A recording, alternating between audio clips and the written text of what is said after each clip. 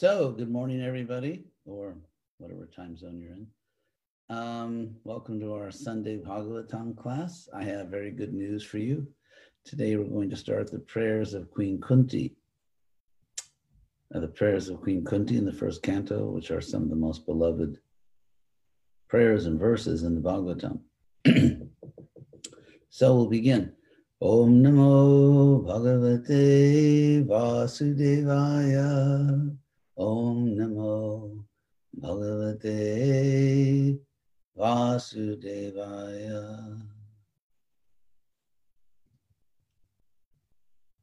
So, the first verse today is 1:8:18, Canto 1, Chapter 8, Text 18. Prabhupada ki jai. Kunti uvacha. Is that right, or actually, is it supposed to be verse 17? 1 second. Whoops. It's the verse before that, sorry. It's verse 17.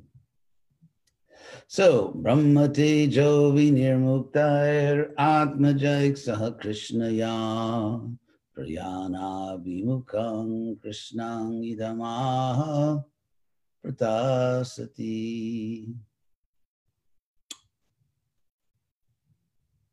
So,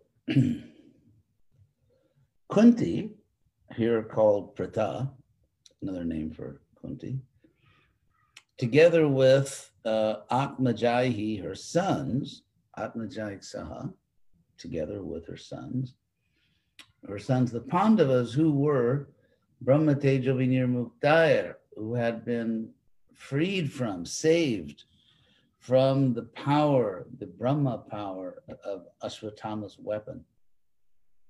So Kunti, Prata, together with her sons, who have been saved from Ashwatthama's Brahma Teja weapon, and Prata is here called Sati.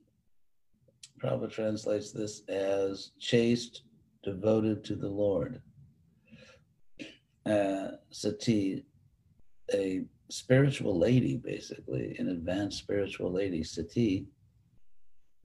So she spoke this to Krishna, who was Prayana Abhimukam, who was heading, who was about to depart. Abhimukam means that someone is about to do something, they are intending. So Krishna, who was just about to depart, who was intending to depart, who was engaged in departing, because Kurukshetra is over, this whole, I mean, if you think of all the things that Krishna did, he came to see the Pandavas, and then at Kurukshetra, the whole battle was fought. All the funerals had to be done. It was just, I mean, imagine all these heavy activities. And so now finally Krishna is about to depart. He's going back to Dwarka. So Prayana, and so as he's about to depart, Kunti addresses him. And these, of course, are the famous prayers of Queen Kunti. Kunti Vacha. Kunti said, Namasye Purushang Tvadyam Isharang Prakrite Param Alakshang Sarva Bhutanam Antarvahiravastitam. So Kunti begins by saying, I bow to the person, the original person. So Adyam Purusham is basically the same as Adi Purusham, Govindam Adi Purusham. So I bow to you, the first person, the original person. Very beautiful. Namasye Purusham Tvadyam. I will just mention in passing, Namasye is something like a poetic form of I bow. Anyway, I'm going to all the Sanskrit grammar, but Namasye is a poetic form. I bow to the original person, to you, Ishwaram, the Lord, Prakrite Param, beyond material nature. So this is important because Kunti was involved so so intimately with Krishna. She's Krishna's aunt, and her sons are the Pandavas, who are practically Krishna's best friends. And so this is a very close, very, very, very close family circle with Krishna, Kunti, the Pandavas. And yet, despite all this constant association on, you could say, superficially, a human level with all these emotions, still, Kunti says right at the beginning that you are beyond material nature. So she wants to clarify immediately that I'm not addressing you in a pastime conception that you are my nephew, that you are the cousin brother of my sons. I'm addressing you as Purusham Adyam, the original person, the Lord who is beyond nature. So she makes that very clear, that I've engaged in all these pastimes with you, but I know who you actually are. And she says, actually, Ishwaram Prakrite Param, the Lord beyond material nature, Alakshang Sarva Bhutanam Antarbahir Avastitam. And this is ironic that you are situated within and without. You are inside and outside of all living beings, and yet you are alaksham. Prabhupada translates invisible, not recognized, unrecognizable. So here, Krishna's everywhere. He surrounds us. He's outside of us. He's inside of us. He totally, he's everywhere.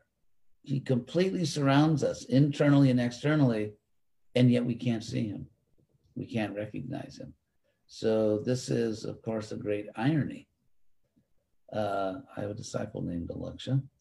The word Alaksha means invisible, unobserved, just not recognized. So it's interesting because Kunti, though, does recognize Krishna. Krishna is within all living beings. He surrounds all living beings outside of them, thus situated. And yet he is alaksham, invisible, or they can't, unrecognizable. And yet Kunti does recognize him. Kunti does recognize him. So then she says, Maya, so why can't now she's going to explain why people can't recognize him. Maya Javanika Chanam, because you are covered by this Javanika, this curtain, or this,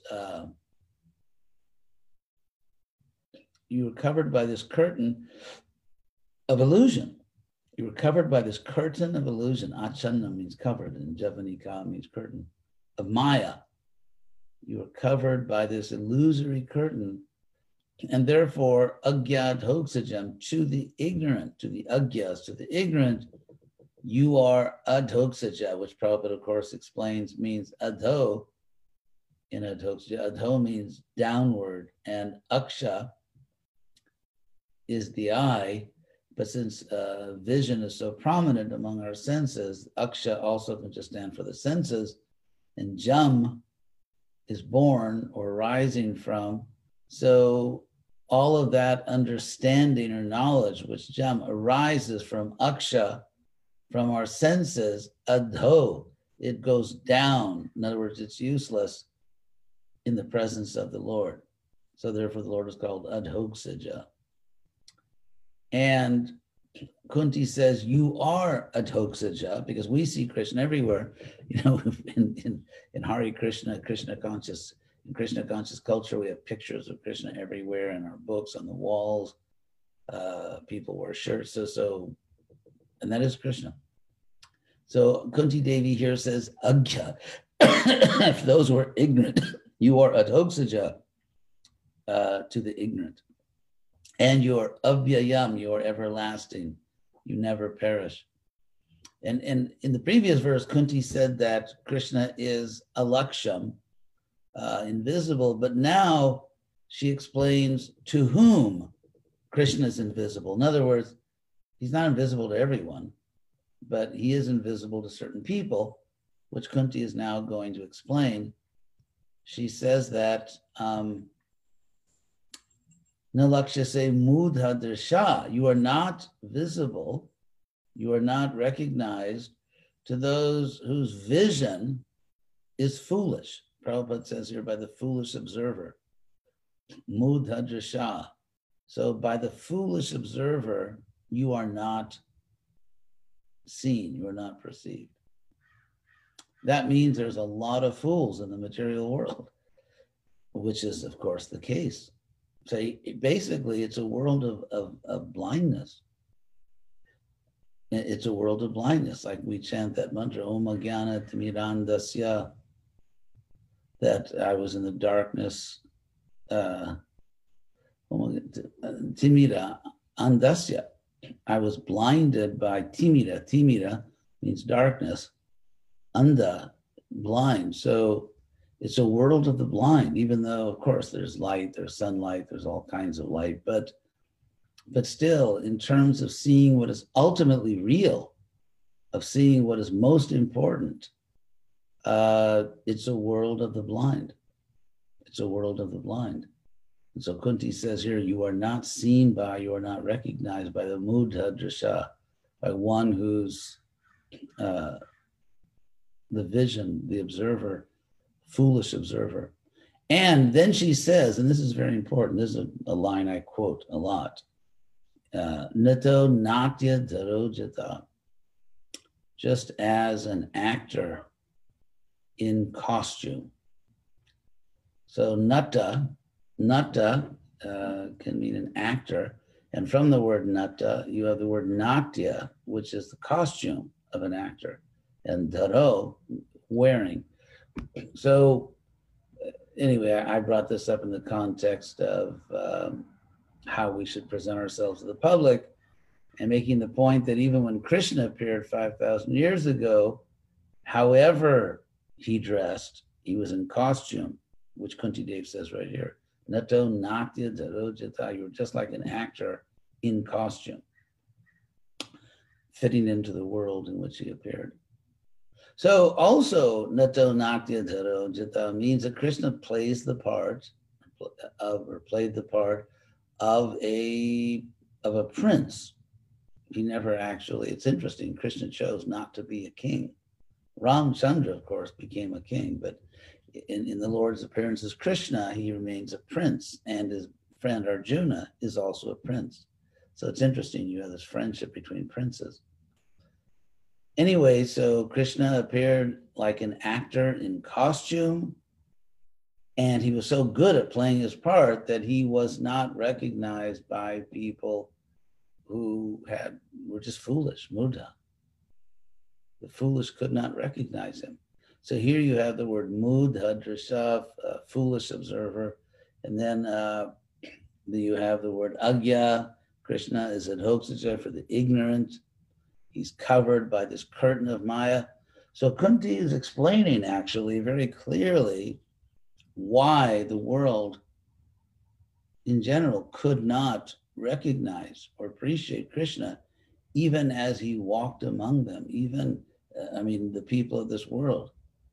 This is a very interesting and prominent part of our teachings. The Bhagavatam talks about this a lot, actually.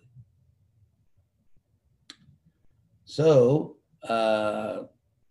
Kunti says, Tata, similarly, Paramahamsanam, Muninam, Amalatmanam, Bhakti Yoga Vidhanartam, Katang Pashimahi Sriya.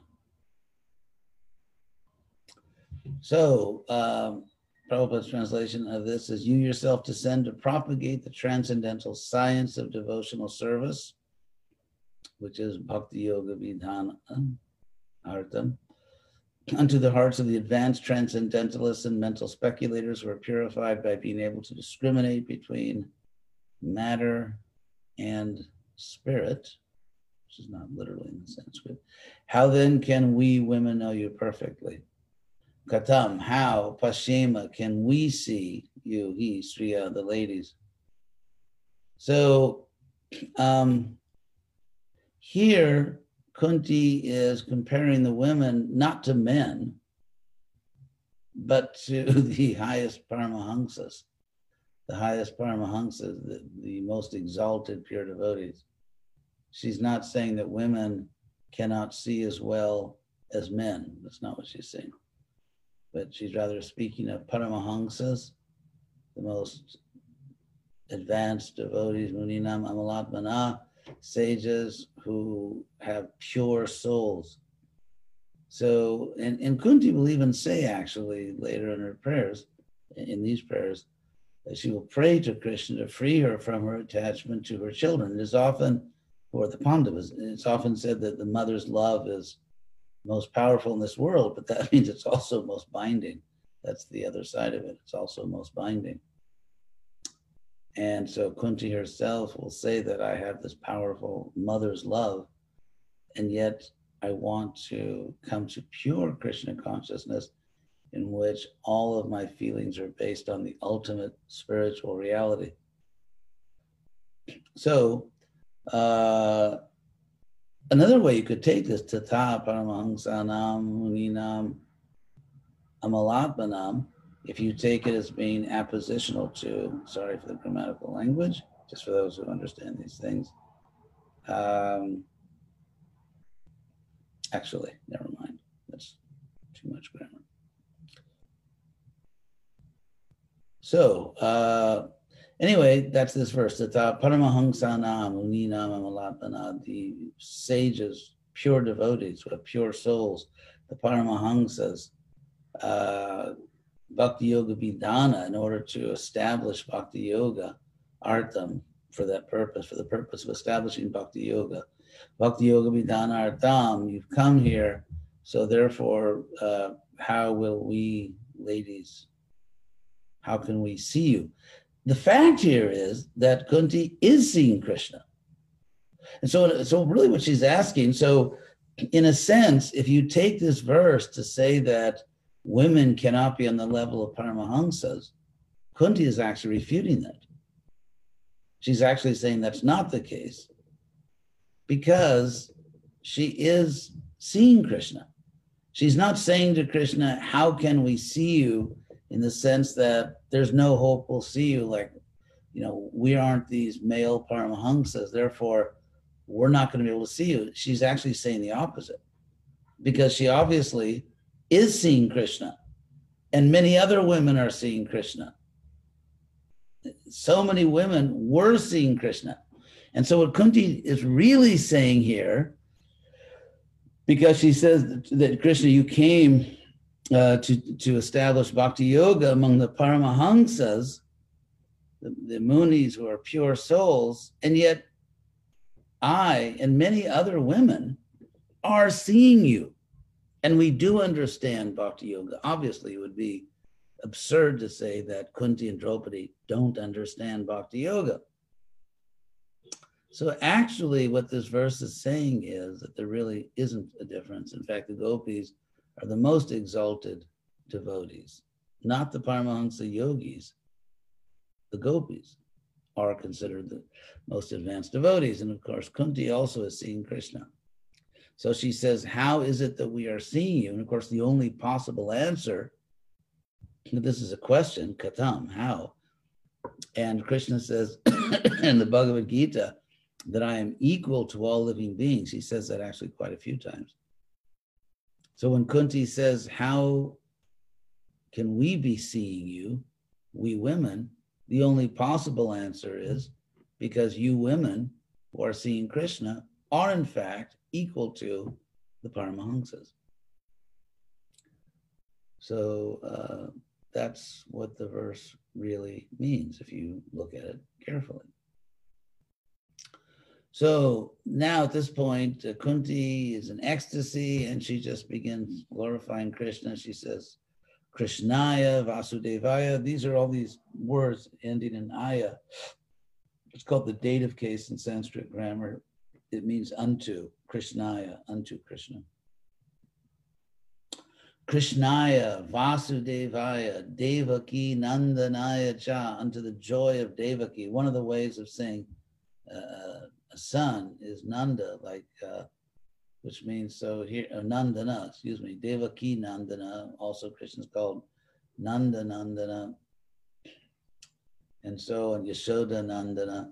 So Nandana, from the same root as Ananda, means the joy. So it means son, but as the joy. So a good son is the joy of the parents, or a good daughter, of course. Krishnaya Vasudevaya Devaki Nandanaya cha Nanda Gopa Kumaraya, the cowherd boy of Nanda. Gopa means cowherd. So Gopa Kumaraya, Nanda Gopa Kumaraya, Govindaya Namo Namaha. So Kunti's in ecstasy, Queen Kunti. And interestingly, she says, of course, Krishnaya, which is Krishna, his name, which he used inside or outside of Vrindavan, Vasudevaya, Devaki Nandanaya cha. The first two lines use names of Krishna that Krishna used especially outside of Vrindavan, Vasudeva and Devaki Nandana. Vasudeva means the son of Vasudeva, and Devaki Nandana means the son of Devaki. Those are his parents outside of Vrindavan. So in two lines, you have those names, and then Nanda Gopa Kumarai, then you have Vrindavan names. The cowherd boy of Nanda, Govindaya Namo Namaha. Another interesting point here is that because clearly Kunti herself has a relationship of Vatsalya Rasa with Krishna because she's an aunt. It's like, it's parental affection. And therefore here she glorifies Krishna almost, let's see, 1, 2, 3 of the 5 names are names of Krishna in relation to his parents. So she's seeing Krishna from the, as in parental love. Krishnaya, of course, is just Krishna, and then Govindaya. So Krishna and Govinda are simply his names. But in terms of the names which specifically refer to Krishna's pastimes, we have 3 of those: Vasudeva, Devaki Nandana, and Nanda Gopa Kumara. They're all names of Krishna in relation to his parents. And so we can see how Kunti, being his aunt, that's natural, that she's seeing him that way from the point of view of the older generation. Krishnaya Vasudevaya Devaki Nandanaya cha Nanda Gopa Kumaraya Govindaya Namo Namaha. So if there are any questions, the questions can be sent. We'll do one more verse. Namak Pankaja Nabhaya, Namak Pankaja Maline, Namak Pankaja Netraya, Namaste Pankajangraya. You may notice the word Pankaja in all 4 lines here. Panka is still used actually. In India, they say punk is like the thing they make the incense stick out of.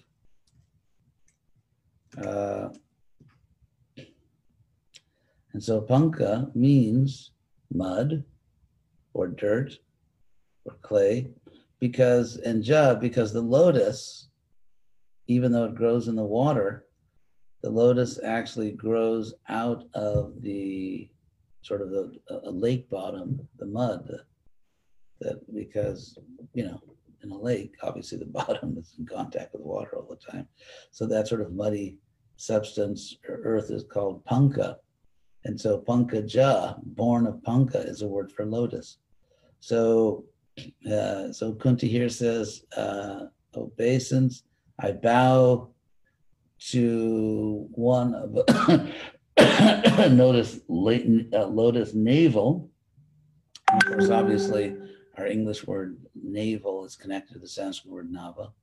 So Pankaja Nabhaya, unto the lotus naveled one, I bow to Krishna who has a lotus garland, Pankaja Maline.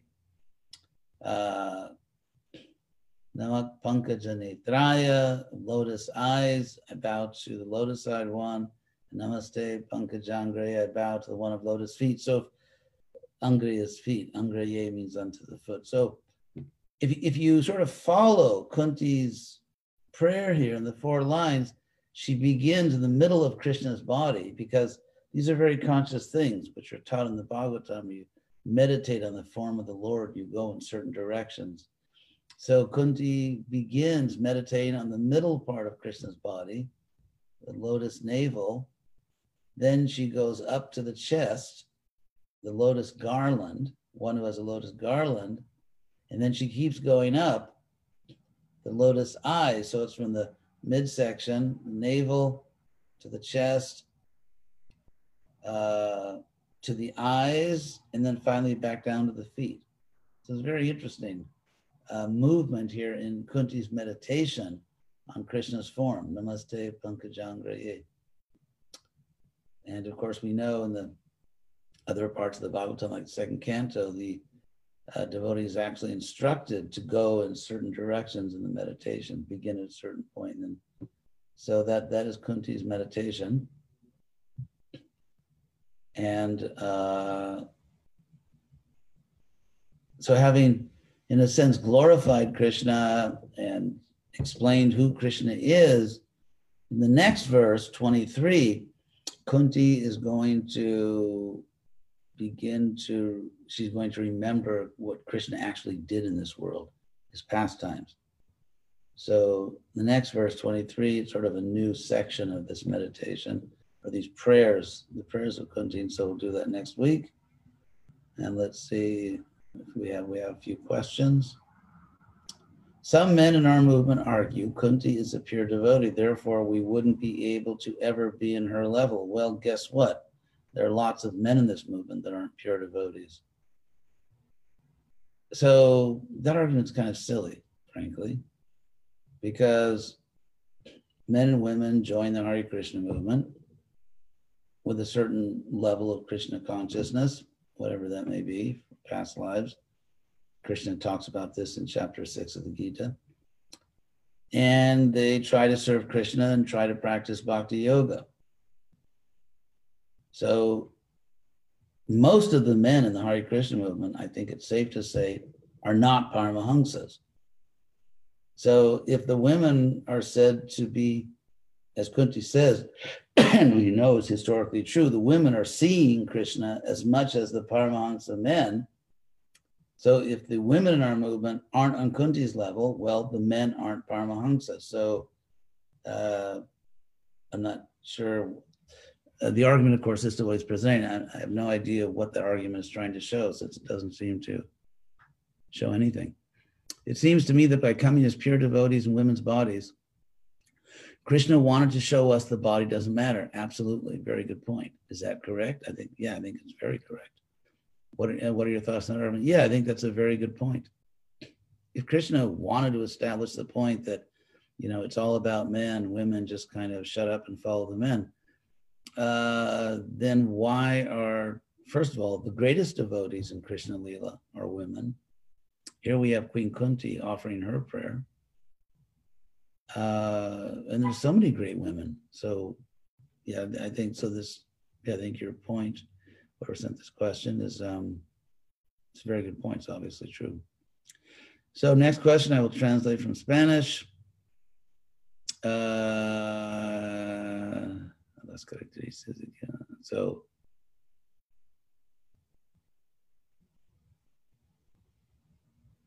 a las características de qué momento de la historia se apareció. So, characteristics in a particular historical moment, the characteristics of this planet really resemble the spiritual world. Is there evidence of that in the scriptures? Internally, yes. Externally, no. In other words, in Krishna Lila, there are pure devotees, and those devotees are just like the devotees in the spiritual world. As far as the external characteristics of how the devotees dress or whatever, the characteristics in the historical moment, no, actually there is not evidence that it's just the spiritual world coming down. because as we know, Krishna appears in different ways in different times. Even let's say like the way Krishna dressed and the way Lord Chaitanya dressed are very, very different. Their customs, what Lord Chaitanya actually, I mean, even if you look at Lord Krishna's sadhana at the end of the 10th canto of the Bhagavatam, it's like, a day in the life of Lord Krishna. He gets up, he does this, he does that, he says certain prayers. Lord Chaitanya was different. So the evidence we have is Lord Chaitanya and Krishna and other appearances of the Lord fitting into the historical moment in which they appeared. But as far as internally, their pure devotion, yes, that is like in the spiritual world.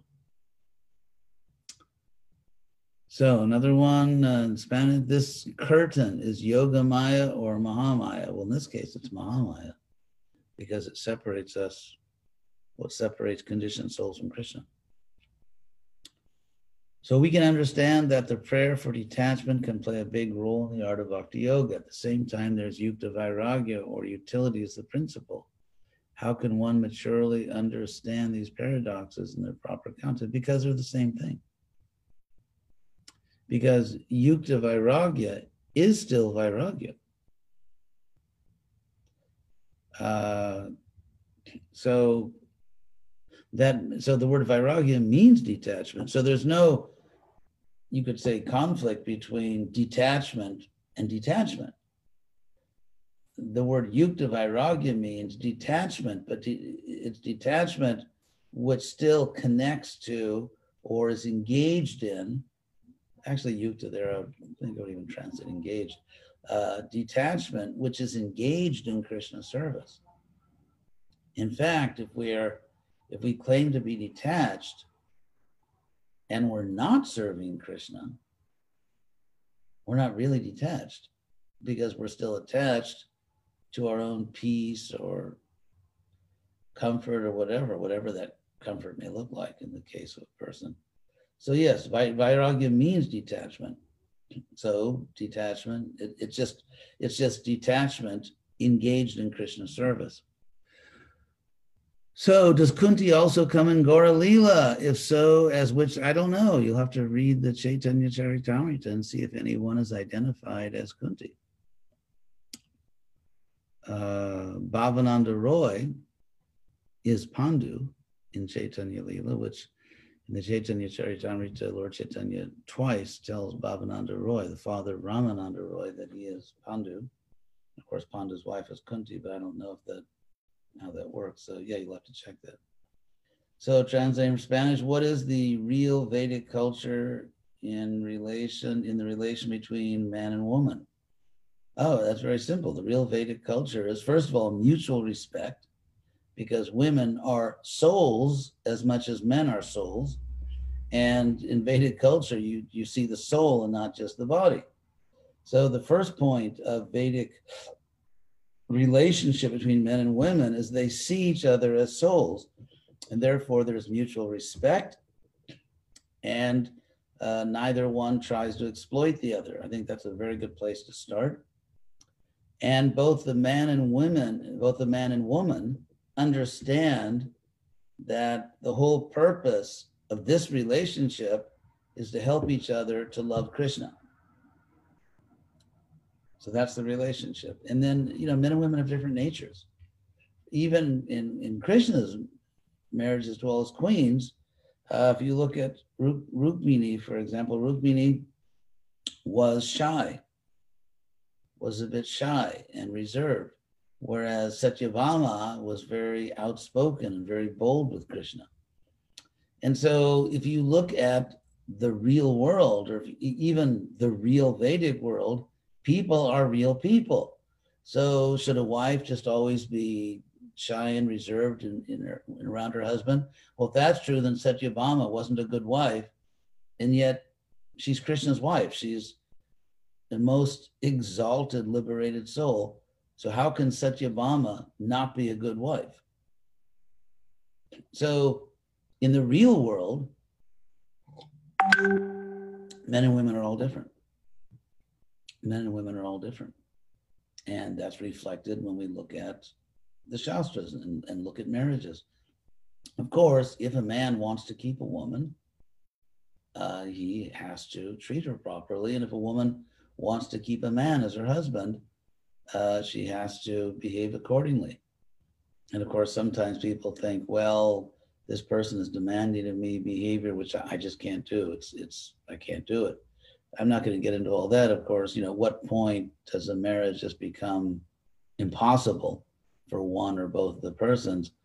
I'm not going to, get into the dharma of divorce or anything, but I will say that in general, it's much better for man and woman that are married not to get divorced. It's certainly, you can hardly say how much better it is for the children. We have an enormous amount of social science to prove that. So men and women, if they are devotees, if they take Krishna and Krishna consciousness seriously, they really try very hard to somehow or other make a marriage work. And what that means, it doesn't just mean the woman just always has to shut up and do whatever she's told. It doesn't mean the man has to. It's just, two adults that just have to talk to each other and figure out how they can live together so neither one goes crazy. I think that's basically it. So it seems that the man took the position of leadership by mutual accord and not because he's superior by an agreement. If you go back to very simple, if you think of society in its most fundamental or basic things, the man, in almost all cases, has to protect the family. It's very difficult to take care of a baby or take care of a child for a woman, and also, fight to defend the family, especially when, on average, the number I heard is that men have twice the upper body strength as women. So clearly, we know that men in general, on average, tend to be much more aggressive than women. They have more tendency to be violent. Almost all the violent criminals are men, the overwhelming majority of them. Almost all the military people that fight, almost all of them are men. So there are natural things. Women are better at raising children in general. There are exceptions, but in general, women, this is science now. I'm not giving, this is actually real science, real social science. Women in general, just, they're better at that stuff. Domestic things, raising children. And it doesn't mean that's all they can be good at, but they are usually better at that. And so there are natural gender roles. They may not work for everyone. And if they don't work for someone, they just don't work for that person. That's life. But it would be absurd to say that men and women are on average the same. All of the science says that's not true. And just as you have some people who deny climate change, you have lots of people who are into gender issues who deny science about gender. They just, because it doesn't fit their dogma. Anyway, so the real relationship between men and women is that they should just be kind to each other. They should be kind to each other. They should do their best to help each other, and it all works out. If people are kind to each other, then things will naturally come to where they're supposed to be. So is it possible, translating here, is it possible that in some universal creation, everything is backwards, where Vishnu or God is a woman and Lakshmi is a man? No, it's not. Vishnu is Vishnu. It's not that he, of course, Krishna does come as Mohini Murti. I don't know of any, maybe there's some pastime where Lakshmi comes as a man. We have Lord Chaitanya, who is Radha and Krishna together. But in general, Krishna is called unchanging, abhyaya. He doesn't perish. Material things are always changing, but Krishna is always the same. So I don't think we have to worry too much about that. So anyway, I think that's all the questions then. Got a little bit into gender issues there. Anyway, thank you all very much for listening, attending the class. And you're all most welcome to come back next week. Hopefully the world will still be here. Hare Krishna.